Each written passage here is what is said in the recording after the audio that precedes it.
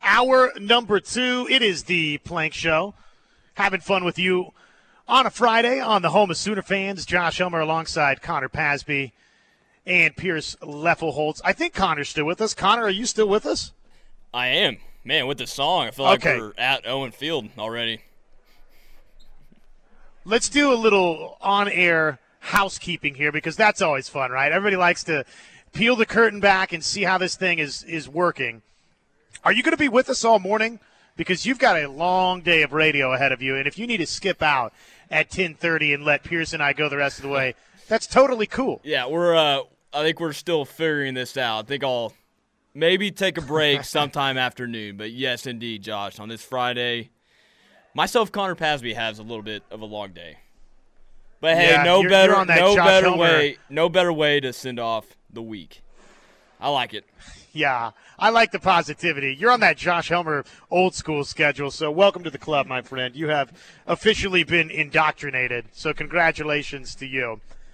The biggest underachievers, I've got a list of that on ESPN. Big surprise to our Texas Longhorn listener out there. Congratulations. You got ranked in that one. It's not just a preseason fluff poll where you got ranked for no reason.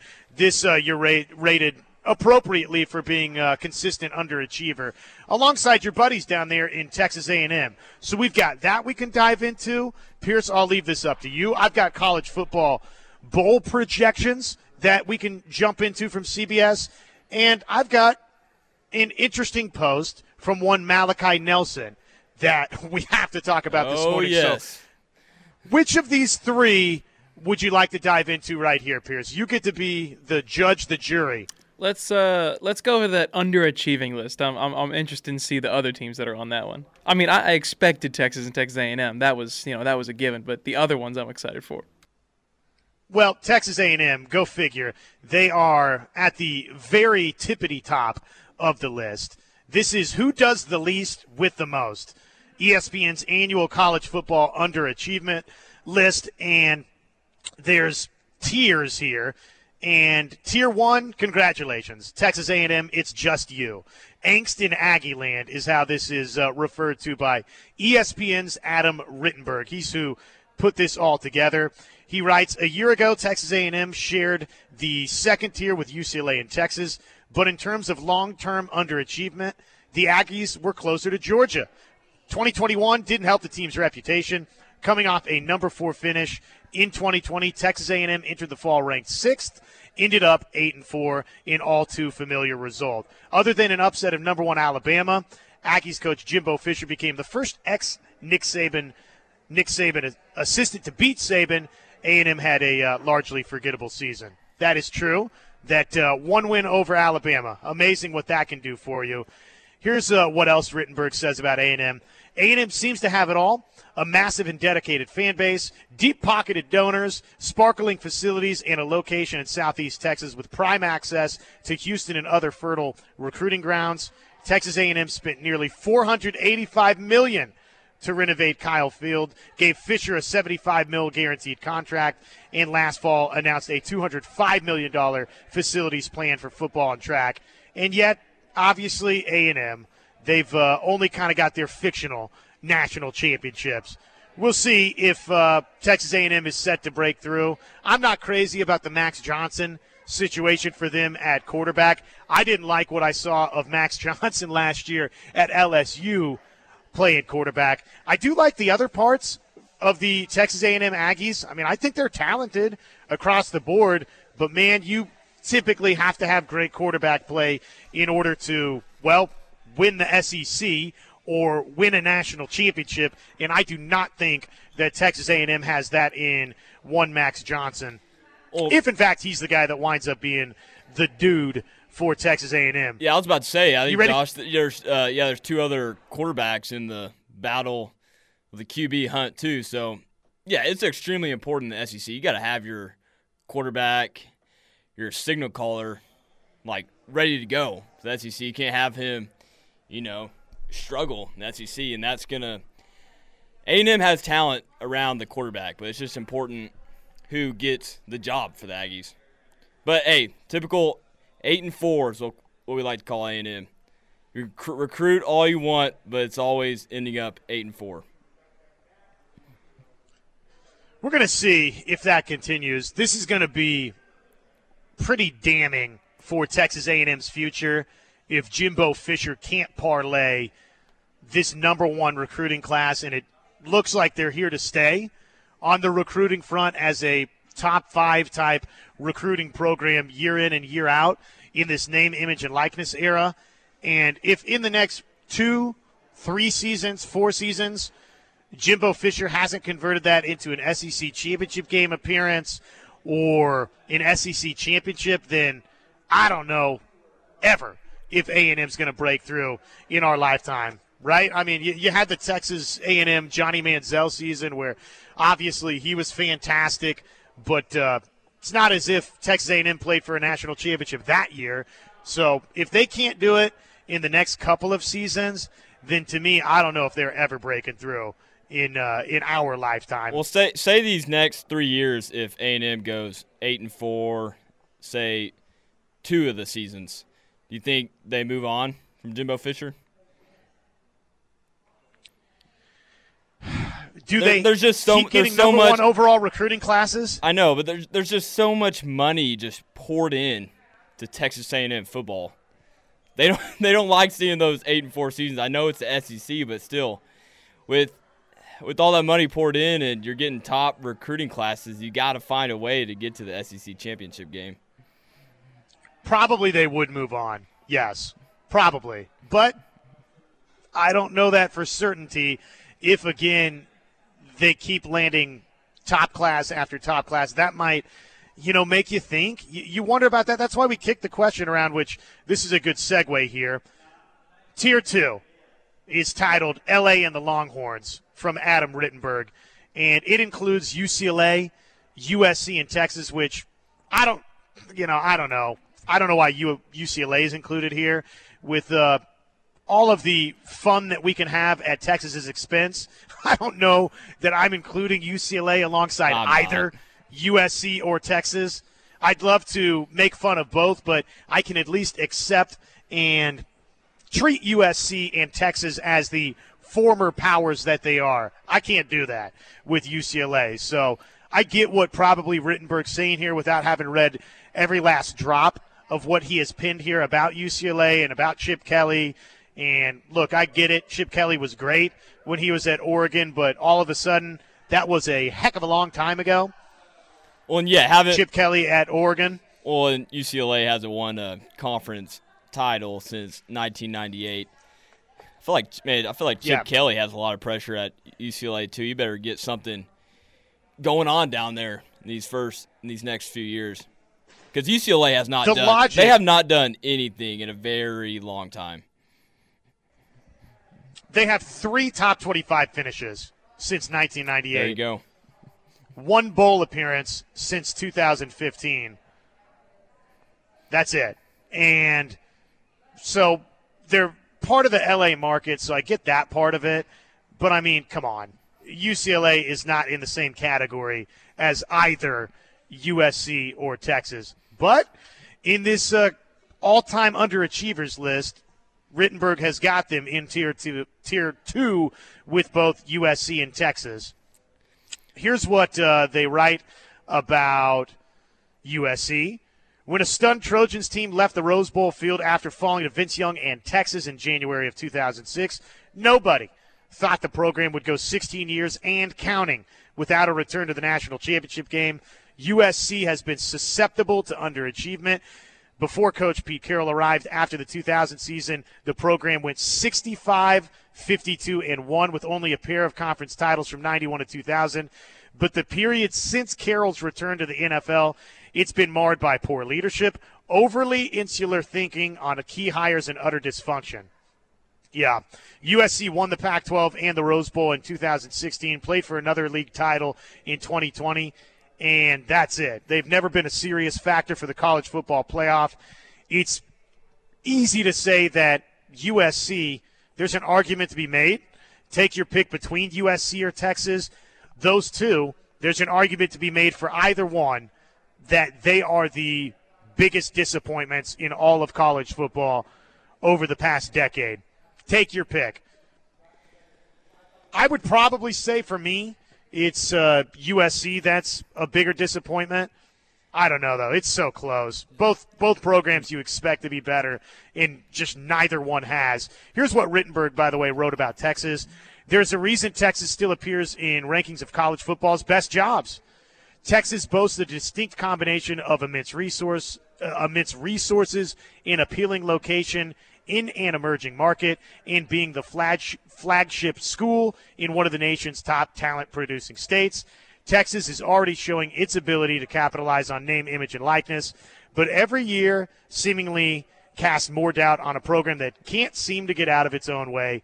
Texas hasn't won a Big 12 title since 2009, and they played for just the one league title that obviously they lost to Oklahoma.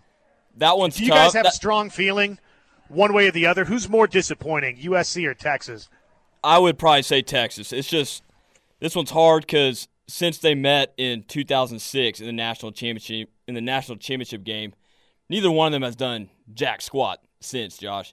Yeah, like you said, Texas has only played for one extra league title since 2009. USC won the Pac-12 and the Rose Bowl in 2016, but other than that, USC really hasn't done anything. So that one's tough for me, but I think I'm leaning more towards Texas being the disappointment because they're always putting together a top 10 recruiting class, I feel like, with nothing to prove for it. Yeah, I feel like the combination of the recruiting classes added up with the no recent conference championships, I think they're both very similar in the way they're both disappointing, but I do think Texas, even like to their own fans, is more disappointing. Can I make an argument here that both Texas and USC should in fact be ranked in front of A&M? You think they should be ranked in front of A&M?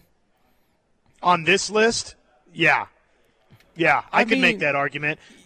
You gotta – oh, man. I guess I could see your argument maybe, but the thing is I'm from Texas, and being around Texas A&M fans, their expectations are always at the very, very top. No matter what, it does not matter how good OU is, they will always tell me that A&M would beat OU. OU is going to the college football playoff, and they're finishing 8-4, and they're telling me, oh, A&M would be in the same position, if not better, in the Big 12, blah, blah, blah, that whole thing. Their expectations, ever since Jimbo got there, are completely the very top they can be. They've got the recruiting classes. They've got, have you guys seen the plaque on Jimbo's desk that says Jimbo Fisher it's 20, the most embarrassing 20 thing maybe in blank. college football. You see what I'm saying? Yeah, It's almost like the stupidity of Texas A&M fans and their expectations being so high is putting them on that next level. I would probably have Texas and A&M together, not with USC being here. I feel like there's not really a big fan base in USC who gets hyped for the USC college football season. They love the LA Rams and the LA Lakers, probably Yankees fans. I feel like they care more about that than they actually do of USC football. I know the history behind USC with the 11 national championships, 6 Heisman Trophy winners, but it feels like there's not a lot of people that love USC football and get behind it. So man. Hear me out on this, okay? Here's my argument for A&M not being tippity-top on this list right now. It actually is via the Air Comfort Solutions text line, 405-651-3439. I think this is a fair point. They say, so being good today isn't as good as being good a long time ago? It boggles my mind how each season is weighted by the ghost of former players. Really odd. Okay, so keep in mind here to this texter, and I'm kind of on your side on this. I'm about to make the argument for you. This is the top annual underachiever tiers of college football. So it's both past and present. But, how do you interpret this? If it is weighted a little bit about what's going on right now, both USC and Texas are bigger disappointments right now today than Texas A&M. A&M just signed the number 1 overall recruiting class. A&M won 8 football games last season. Beat Alabama. USC was Alabama. 4-8. Texas was 5-7. I mean, that is a stark difference between these three programs. It would be different if they're losing, if USC and Texas are, say, losing 4 or 3 games in the season, but it's been terrible. Not even close to that. You have some losing records, not getting the bowls. So, yeah, that's why it's, to me, a bigger disappointment. I see what you're saying, Josh. So does the list specify, like, do they have, like, a synopsis of why each tier is there? Does it say it's like an era of disappointment, or is it talking about today? Because I completely agree if that's the case. Here's what Rittenberg writes, okay, right off the top. I recognize it's never fun for fans to see their team headlining college football's underachiever tiers. Texas A&M has one of the largest and most prideful fan bases in the sport, so much so that it's synonymous with the number 12. And although the home of the 12th man was an easy pick to lead off the tiers, the truth about a team's lack of performance can sting. Let's see here. Littering and. Our goal is to identify programs that can't break through despite plenty of pathways to success. For the most part, the teams aren't hamstrung by location, fan and donor support, facilities, administrative commitment, or team history, but for various reasons, the results don't add up. Not every team listed below should realistically contend for national championships. Some aren't set up to compete for league titles or major bowl games very often, but there are sets of teams throughout the sport that should be reaching higher levels. So it's not really specific on, is this past, present, is it all encompassing, is it right here, right now? And if it's right here, right now, I don't think I'd have A&M number 1. Well, if you're talking about past, I mean, A&M hasn't been very great in the past. I mean, they had some good years with Ryan Tannehill, but you're right. The more I think about it, like, even if you take the past into consideration, the only reason I feel like Texas A&M is that high is because of the fan expectation in the recruiting classes. I think, Josh, you make a good point. Like, Texas has been at the top. Like, they have the Natties, they have the Heismans. They are a blue blood program, and they missed a bowl. But we've seen them do that. So I guess you know what? You swung me the other way, Josh. I agree. I think you're right. At any rate, Rittenberg has A&M in Tier 1, UCLA, USC, and Texas in Tier 2. And just very quickly before we take our first break of hour number 2, and I tell you about Malachi Nelson and why the house is imploding, perhaps, at USC coming up next. Just real quickly, here's what the rest of his tiers look like. Tier 3 is titled Fading Dynasties, which this is a fascinating discussion on certainly an opponent for Oklahoma this season and last season, but Nebraska and Miami are listed here in Tier 3, Fading Dynasties. And then beyond that, you've got league title lulls, and there's 4 schools listed here: North Carolina State, North Carolina, Minnesota, Ohio. And then the next tier is Tier 5, which is group of 5 schools, which chances are most of you don't care a whole heck of a lot about that. But it's always fun, right, to poke a little fun at some of our rivals out there. And go figure. Texas and Texas A&M, congratulations. Once again, you made the list for biggest losers in college football. Congratulations to the Aggies and the Longhorns. We are due a break. Malachi Nelson, is this thing over? Is he leaving USC? Is he not going to be a commit for the Trojans? He's kind of put something out there that's pretty curious. Taking a timeout. Josh Helmer, Connor Pasby, and Pierce Leffelholtz. It's the Plank Show with you on the home of Sooner fans. Back with you. It's the Plank Show. Josh Helmer hanging out with all of you fine folks on the home of Sooner fans, the Ref Sports Radio Network on a Friday. Connor Pasby is in the house. Pierce Leffelholtz, he's back. He is in the house. And we are out at the Cleveland County Habitat for Humanity Restore, where they've got a name change coming up in mere moments. It is buzzing outside. The chamber is here. The ribbon-cutting ceremony just about to get underway. And then we can get CEO Randy Gardner on the air with us after that, and we can officially unveil what the new name out here will be. Obviously, the Cleveland County Habitat for Humanity Restore at 1100 West Main in Norman is awesome. It was founded in 1993 to help build affordable housing in Norman, and then it expanded to include Cleveland County in 2012. And the Restore, it funds 50 to 70% of Habitat's programs, in addition to grants from the city of Norman for land purchases, Oklahoma Natural Gas, and Community Development Block Grant. So they've been doing a bunch of positive things for our community. Habitat built 13 homes in Moore following the Moore tornado back in 2013, and they've grown from building occasional houses to building about 3 houses a year. They've got a goal for 5 houses a year the next couple of years, and then really the hope is to eventually grow that number to 10 to 20 houses a year in the long term. So we will get to talk to CEO Randy Gardner coming up end of this hour, maybe the beginning of next hour, and he'll tell us all about the new name, what the thought process was behind the name change, and their vision for the future, and all the great stuff that they've got going on out here at the Habitat for Humanity Restore here in Norman. Of course, you fine folks, you can come out 9 a.m. to 5 p.m. They're open Mondays through Saturdays, and they've got all sorts of goods for you. You can purchase building materials. They've got gently used furniture, books, paint, housewares, bunch of stuff that you would like around your house if you come check it out right here at the Restore in Norman, 1100 West Main Street. Okay, so a little bit of a bombshell out there.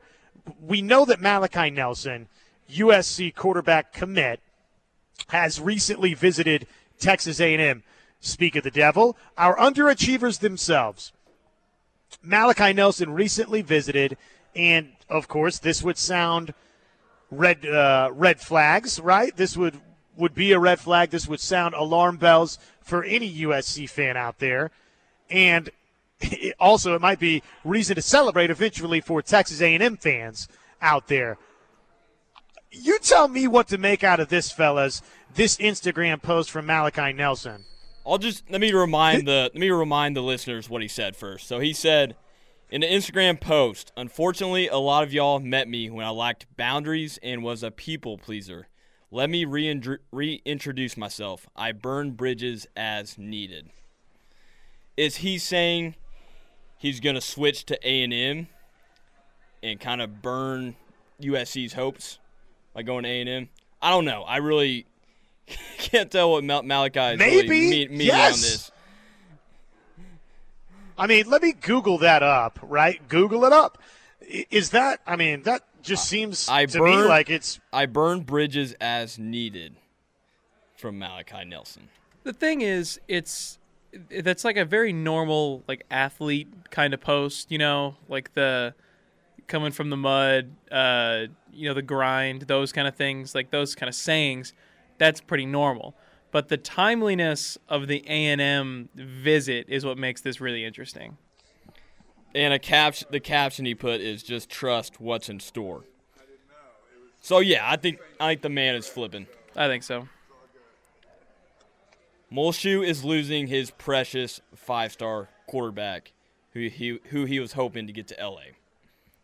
And I can certainly confirm here that this is not like lyrics to a song or anything, because I've Googled it up and was trying to find it's like there's no way. I mean, it doesn't read like that. It seems like it is just a statement, a note that he put out on Instagram.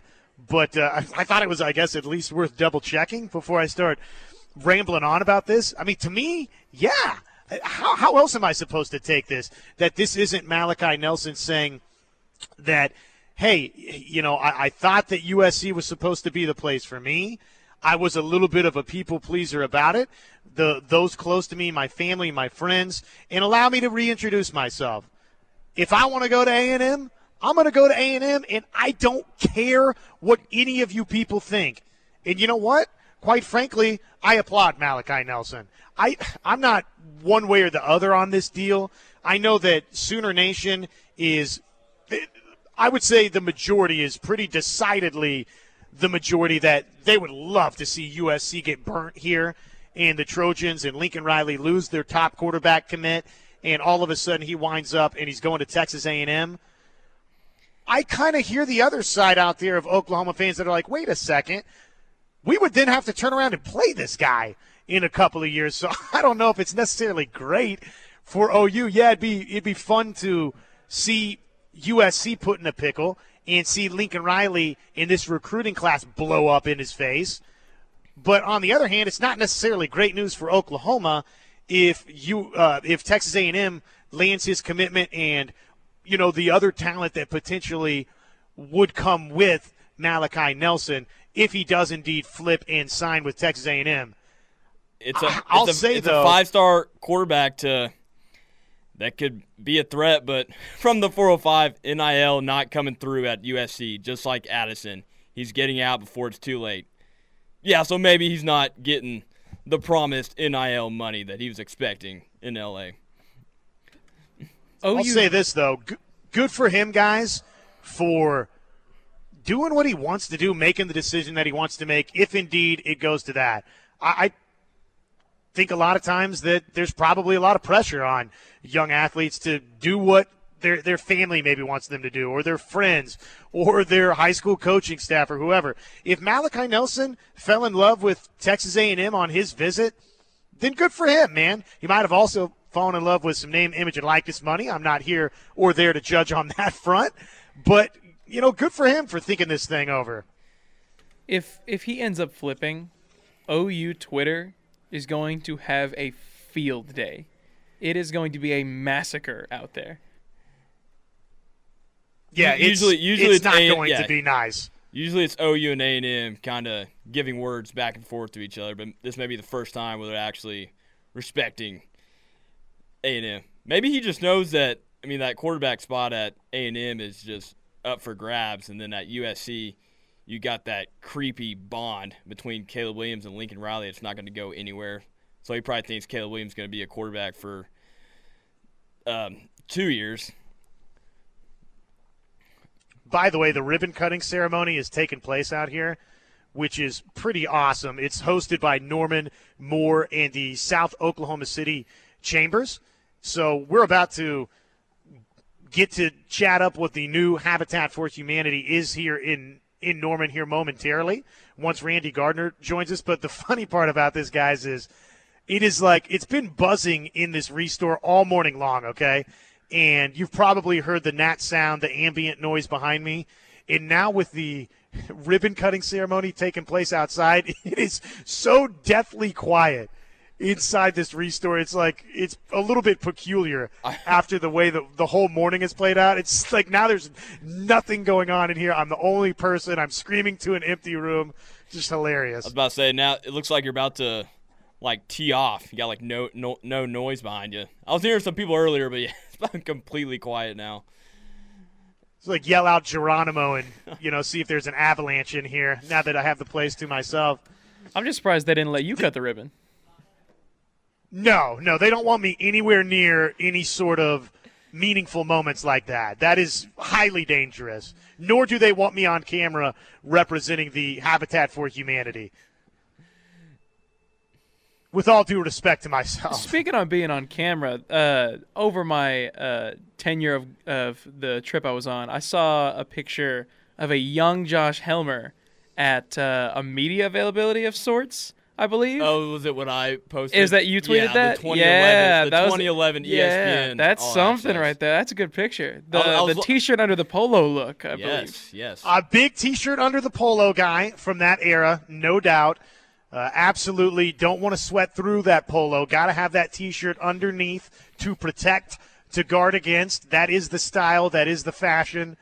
That was before there was any sort of hair products for myself. So you notice just fresh little buzz cut in that photo. But I was ready to work, man. I was ready to ask those Oklahoma Sooners how they were set to disappoint in 2011.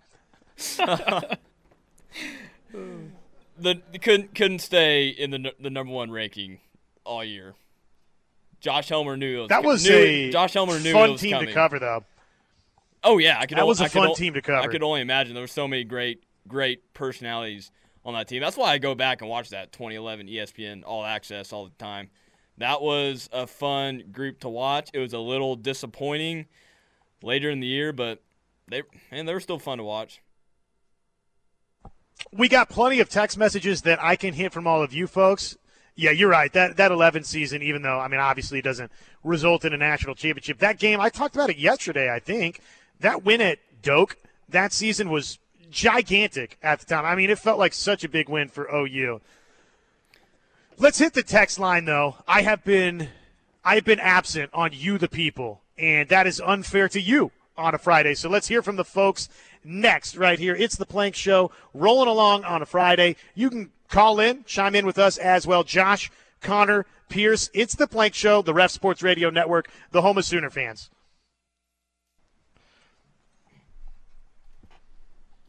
We are back with you. Happy Friday, ladies and gents. It is the Plank Show. Josh Elmer alongside Pierce Lefelholtz and Connor Pasby. Ribbon cutting ceremony, I would imagine, is just about finished out there. Hosted by the Norman Moore and South Oklahoma City Chambers. New name, new webpage about to be revealed. It's already been revealed to everybody outside, but I will wait and let Randy Gardner, the CEO out here, come break the news for us. I will tell you, as I'm hanging out at the Habitat for Humanity Restore, right here, 1100 West Main Street, established in 93 as the Norman Habitat for Humanity. Of course, they had the name change in 2012 to the Cleveland County Habitat for Humanity.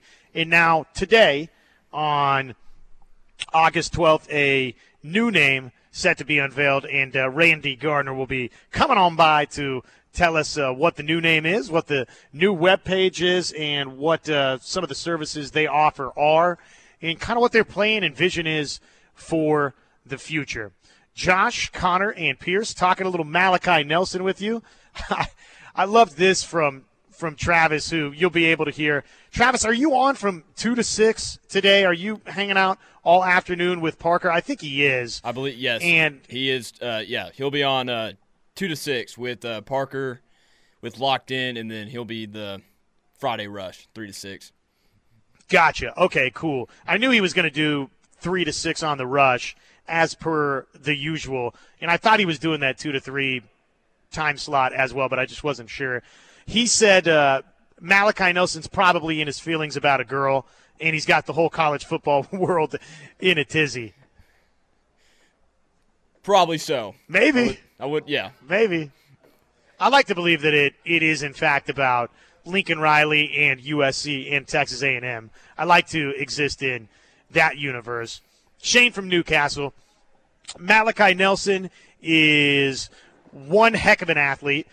That might disrupt some of our recruiting prospects that have A&M on their top team list. Yeah, you do worry about the trickle-down effect. You get somebody like Malachi Nelson on board, and all of a sudden the other dominoes start to fall. I think we've seen that plenty of times right here at Oklahoma. We saw it with Spencer Rattler. We saw it with Caleb Williams. We have seen it with Jackson Arnold. So we see what these quarterbacks, the type of effects that they have. I was about to say, it's like the same thing with Jackson Arnold, though. He would get disrupt some of those recruiting prospects that have other teams on their list. Jackson Arnold's going to be able to get guys to follow him to OU in that class. Their thought process, Connor, in that is just responding to the charge that I made. Is it really good for Oklahoma for Malachi Nelson to flip? Basically that, yeah, Texas A&M is going to get Malachi Nelson, and, oh, by the way, he's going to bring other players with him, right? Versus, is it just better if he stays on the West Coast? I don't know. Is it worth pointing and laughing at USC to you to have a more talented Texas A&M team potentially in the future that you're going to face?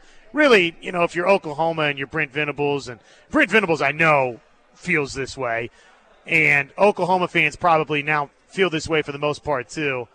Bring it on, right? Bring it on. That's part of why you're going to the SEC, is just to embrace these challenges, to not run and hide from the challenge of a Malachi Nelson at Texas A&M, to not run and hide from Alabama or Georgia, or to not just one-off see them in a college football playoff and go and get embarrassed. To see these types of programs on a regular basis and have to pull yourself up and go win against those types of teams on a regular basis. And if you win the SEC, then guess what? You're probably going to be able to go compete and win a national championship, because we know that the Big 12, it ain't working for OU. So from that standpoint, look, I can talk myself in circles and have about, 3 or 4 different viewpoints on where I stand on the Malachi Nelson news, but I don't know, man. It's hard for me to separate from that not being about his recruitment right here and right now. Maybe I'm just reading too much into his visit of late, and maybe it is about something as simple as, somebody he likes to date, a girl, right? I mean, who knows? One more from the text line. I'll say, or honestly, maybe he just feel like he's a big NIL money guy, so maybe he just got more of a push from A&M with the money. I don't think you have to – I think you can poke fun all you want to SEC, to USC with Malachi Nelson, because you got your guy at Jackson Arnold, so you don't need to worry about Malachi going to A&M, in my opinion.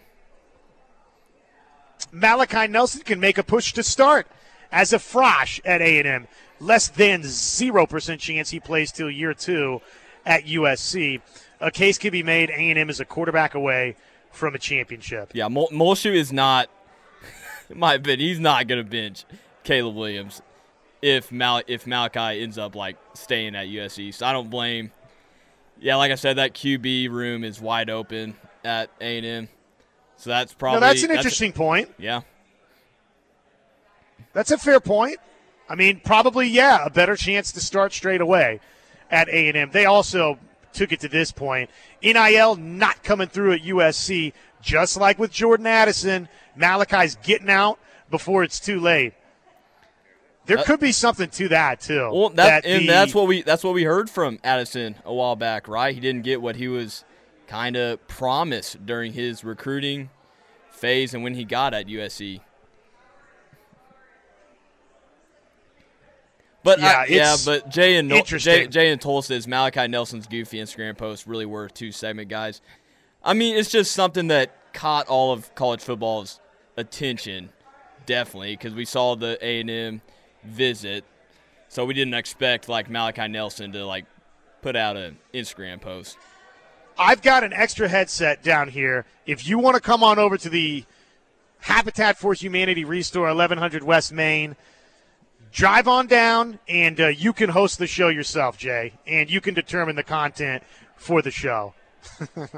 we can talk some OU football next. I hear you. I'm just teasing. We're due a break. It's the Plank Show right here, Friday on the Ref Sports Radio Network, the home of Sooner fans. Josh Connor Pierce hanging out with you. Back after this. Closing up hour number 2, it's the Plank Show right here, Ref Sports Radio Network, home of Sooner fans. Brought to us by Allison Insurance, Josh Elmer, Connor Pasby, Pierce Leffelholtz. So the Justin Harrington saga is pretty interesting for OU. Probably I don't need to reset all of it for you, but just to reset a little bit of this for you, for those of you that don't remember. Junior college transfer, decided to leave, enter the transfer portal midway through last year, and really didn't have a ton of takers, in the transfer portal, has wound up back at Oklahoma. I don't really know necessarily what that process looked like to get back on Oklahoma's roster. I would imagine it wasn't just walk in and telling Brent Venables, hey, I'd like to come back now. I would imagine that there was some convincing involved for Justin Harrington, and by all accounts, he's been pretty impressive. Brent Venables on Justin Harrington during his press conference on Wednesday, which, of course, he was addressing the Cale Gundy resignation and what it means for LaDainian Washington as well, but didn't only talk about that. He talked about some football-related items as well, and he said about Harrington, quote, I love his versatility. He's big, he's long, he's athletic, he's got good instincts, sudden, explosive, he's rangy. And I was always intrigued by the possibility of Justin Harrington for Oklahoma's defensive secondary. 6'3", 208 pounds. I mean, that is exciting. Somebody texted in earlier and was asking, by the way, on this subject, what is the cheetah position for Oklahoma? And basically, it's a little bit of a rover defensive back. It's kind of that hybrid linebacker safety position where you do a little bit of both responsibilities. And Justin Harrington would seem to me, just physically, to be the kind of guy that would sort of get pegged perhaps for that cheetah-type role for Oklahoma's defense. So the fact that he's back, and not that Brent Venables said, hey, look, Justin Harrington's going to start for us, or he's on the 2-deep for us, or this or that. It's just an interesting storyline to follow for Oklahoma throughout this fall camp, and what's going to ultimately transpire there for Justin Harrington in Oklahoma, because, man, he was somebody that initially going through, last year, we heard so much buzz about. And then all of a sudden it's, one day you look up and it's, boom, you've entered the transfer portal. And now, lo and behold, he's back at Oklahoma. And just the measurables, I really dig what the measurables look like for Justin Harrington. I like how he could slot in to Oklahoma's defense and what this defensive coaching staff could potentially get out of him. I think that's an intriguing name to watch throughout fall camp for Oklahoma.